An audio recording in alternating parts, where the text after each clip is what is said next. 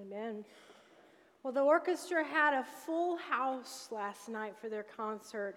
Orchestra, we give you appreciation. Our music department, well, let's give them a little bit of appreciation this morning. We give God the glory. God the glory. Will you pray with me? Good and gracious God, help me to step out of the way so that your light, galaxies of your light, might shine. May the meditations of my heart and words of my mouth be acceptable in your sight, my blessed Savior and Redeemer. In Jesus' name, amen. Well, today we're finishing up a sermon series in which we've been talking about the power of prayer.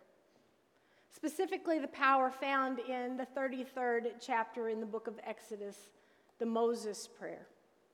Now, at the first of this series, the first Sunday, I asked you a question. I asked you, is there power in prayer? And you all gave me a resounding yes, right? Well, the next question is more of a rhetorical question as we conclude this series. One for you to ponder on this week. How have you experienced the power of prayer in your life? How have you experienced the power of prayer in your life? As I reflect upon my own prayer life, I have to admit it's changed over time. My own spiritual journey has had its mountaintops, its wows, and its valleys. There have been times in which I've experienced God's presence so much that I could almost feel like I could reach out and touch God. And then there's been times in my spiritual journey in which I wondered, would I ever experience the presence of God again?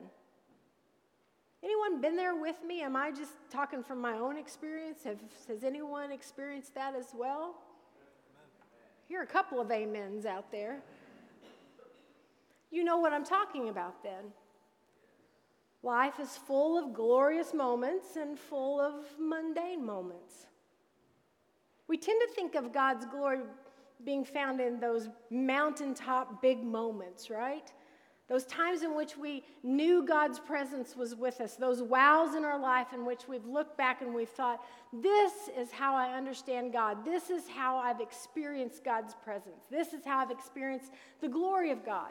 Maybe it's a worship experience in which you felt God's presence more than any other. Maybe it was a retreat in which you spent time in silence and meditation, talking with God in that conversation. In my own reflection, I think about those times in which I've known God's presence in the way I understood it as my marriage ceremony and my ordination ceremony. Those services in which I felt God's presence placed upon my life. But along the journey of faith, I've grown to understand God's glory in a different way. And I've grown to understand the power of prayer in an everyday way. I wonder if the power of God is experienced deeper in the mundane moments than in the wow moments. I wonder if God's glory is experienced in the times we've wondered, how in the world did we get here? And we've turned our hearts to God and we've asked to be in God's presence in that moment. Our scripture reading today, Moses is talking to God in what they call the tent of meetings. He's having a coffee time with God, you could say, a chat. Sure, Moses is wondering how he got there. He'd been leading the people, and they'd been wandering around in the wilderness, and he just wondered what to do. So Moses is having that little chat so that he can experience the presence of God and that he can get direction. I love the picture of prayer we get from this chapter. Verse 11, it says, Moses and God would speak together as one speaks to a friend. That face-to-face conversation as one would speak to a friend. And if we look back upon our story, Pastor Marvin talked a little bit about it, but if we look back upon the story, we know that Moses had gone up to Mount Sinai. he'd been in conversation with God about God's commandments, and he's up there about 40 days. And in that time period, the people are turning away from God. Just 40 days earlier, they had made this covenant with God that God would be theirs, their one and only, and that the people would be his, their only people. And they break that covenant and they turn away from God. And they fashion for themselves a golden calf and they bow down before it and they worship it. And God looks down upon the people and he says to Moses, "These people are a stubborn, stiff-necked people." Moses says, "Yeah, that pretty much sums it up." And I imagine he can think, "I can't leave them alone for 1 minute." You ever said that about your children? Right? Can't leave them alone for 1 minute. And then when Moses returns from the mountaintop, he turns to the people, they repent, they seek God's forgiveness once again, and that's where he enters the tent of meetings one more time, and he asks for 3 things. He says, "Show me your ways, show me your presence, and show me your glory." Show me your glory. Now, if I'd been Moses, I probably would have said, "Show me your ways, God. Help me to seek your plan. Help me to be a part of that. Show me your presence. I need to feel that presence." But I probably would have forgot the wow. And if I had, I would have forgotten the exclamation point that God puts on life. Moses goes all in. He asks for that exclamation point. He asks for that wow. He says, "Show me your glory." And in response, God says, "I'll make all my goodness pass in front of you." That's really what came out at me as I studied the scripture this past week. I'll make all of my goodness pass in front of you. You will see my back, but you won't see my face. An interesting response from God, isn't it? You'll see my back. The choir sees my back every week. You'll see my back. Every time I get to this part of the story, he says, "You can't handle all that. No one can see my face and live." I think of that movie, A Few Good Men. With Tom Cruise and Jack Nicholson, and Tom Cruise says, "I want the truth," and Jack Nicholson says, "You can't handle the truth," right?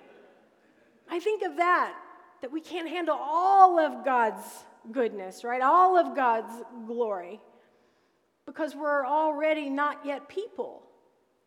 We're already his. We're already, as a part of citizens of heaven, we're already a part of the kingdom of God, but yet we're not yet people too. We haven't experienced the fullness of the kingdom of God. We haven't experienced the wow yet. We think we might at times, but we have not experienced the fullness of God's presence yet. And he says, "I will make my goodness pass in front of you." And then God directs Moses to that cleft in the rock, that safe place in which the presence of God passes by, and he can observe a glimpse of God's glory. And if we read further in the story, in the next chapter, we find that the result of that experience and further conversations with God, that Moses' face is radiant. Radiant, so much so that he wears a veil in the presence of the people. The glory of God for the Hebrew people was seen in a big way. The glory of God was seen in a big way. And some of us ask, why doesn't God reveal himself that way today? Why doesn't God show up in those big, big ways? The pillar of smoke, the provision of manna and quail in the sanctuary. Right. Why doesn't God show up like that? And I would say, do we have to have God show up that way? Do we have to have God show up in a big way for us to know that God's miracles still happen? That God's love still is provided? That God's presence is still with us?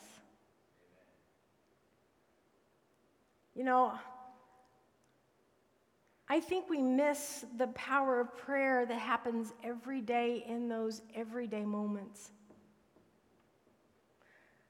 Too many of us spend our lives waiting on something big to happen, completely oblivious to the fact that the biggest thing that could ever happen to us already did. It's more than enough, right, church? Jesus Christ, we've claimed Jesus Christ as Lord and Savior. God's given himself to us in his loved Son, and we are his, and he is ours. Isn't that the biggest thing and the biggest miracle that could ever happen? And that it changed our lives? I think we miss God in the everyday. We lean too much in those big moments that we try to think, I need God to show up. We pray, God be with me, help my family, show me the way. We pray, help me in my job, and we wait for God to show up in this big pillar of smoke or cloud. And the goodness of God passes right by, and we might miss it. We might overlook it. Author Jared Wilson puts it this way: craving more and more extravagant evidences of God's glory is an easy way to demonstrate our lack of satisfaction with the good news of Jesus Christ. No work of the Spirit, in fact, can be as grand or glorious as the work of converting our hearts to Jesus Christ. So if our spiritual appetites are constantly set on more and more, we find ourselves ironically experiencing less and less, even if something extraordinary happens to us. It's the glory of God that changes us, really, into those glorious moments, those everyday moments. If we don't see the glory of God in the little ways, we will find it hard-pressed to see God's glory in the big ways, amen? We can't see the forest for the trees sometimes. It's tempting to enshrine only the glorious moments, reminding us of God's favor, but we do so at our own danger. We also need the inglorious. We need those moments in which we struggle. We need those moments in which we're in pain and we ask God to show us his glory, to be in his presence. We need those moments as well. Miracles still happen though, church, right? Miracles happen each and every day. God is still right in front of us. His goodness is passing right in front of us each and every moment. How have you experienced the goodness of God just this week? Maybe they've been these little miracles along the way. The beauty of God's creation. The sound of rain coming down early in the morning to where you can hit that snooze button just one more time. The laughter of a child. The note of encouragement from a friend. A beautiful piece of music. The hallelujahs lifted by choir. A smile from a stranger.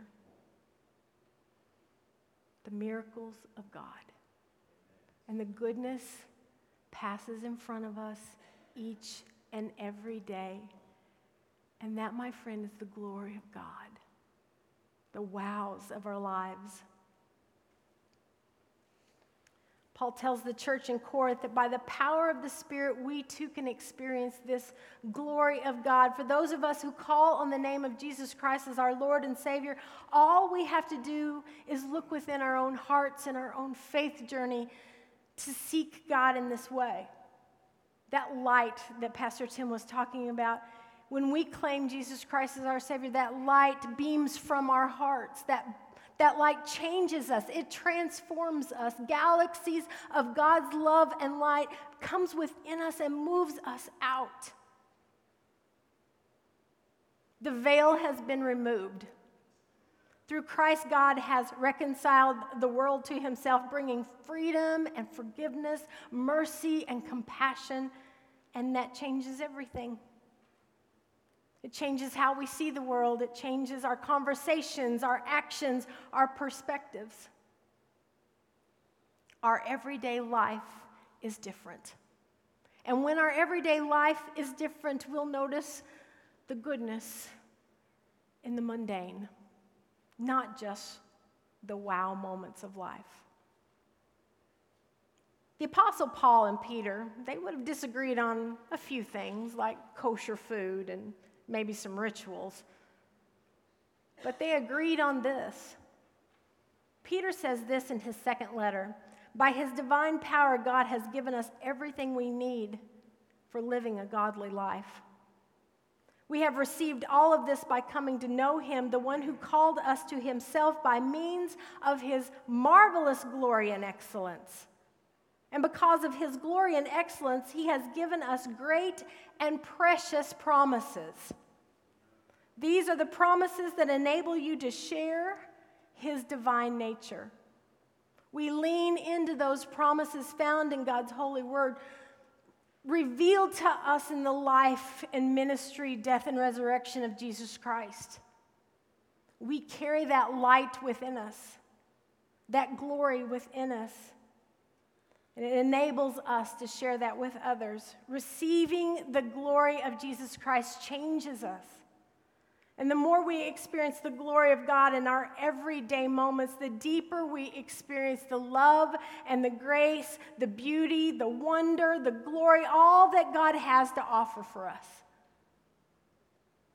The power of prayer is seen in these glimpses we get. These glimpses of God's grace and the kingdom of heaven. And remembering that the promises are for us. The promises are for us. So maybe the glory of God is really experienced most fully in that heart-to-heart, face-to-face conversation with God as one speaks to a friend. A little coffee chat with God. The power is experienced when we see more of who God is and less about what he does. We stand in the promises of that goodness. I'll close with this beautiful Psalm 31:19, and hear this promise, church. How great is the goodness that you have reserved for those who honor you, that you commit to those who take refuge in you, in the sight of everyone. We stand in those promises that he'll never leave nor forsake us, that he is our bread of life, that he is everlasting, the beginning and the end. And we hold that in our hearts. And as the goodness comes before us each and every day, we give God glory and praise. In the name of the Father, Son, and Holy Spirit. And all of God's children said, amen.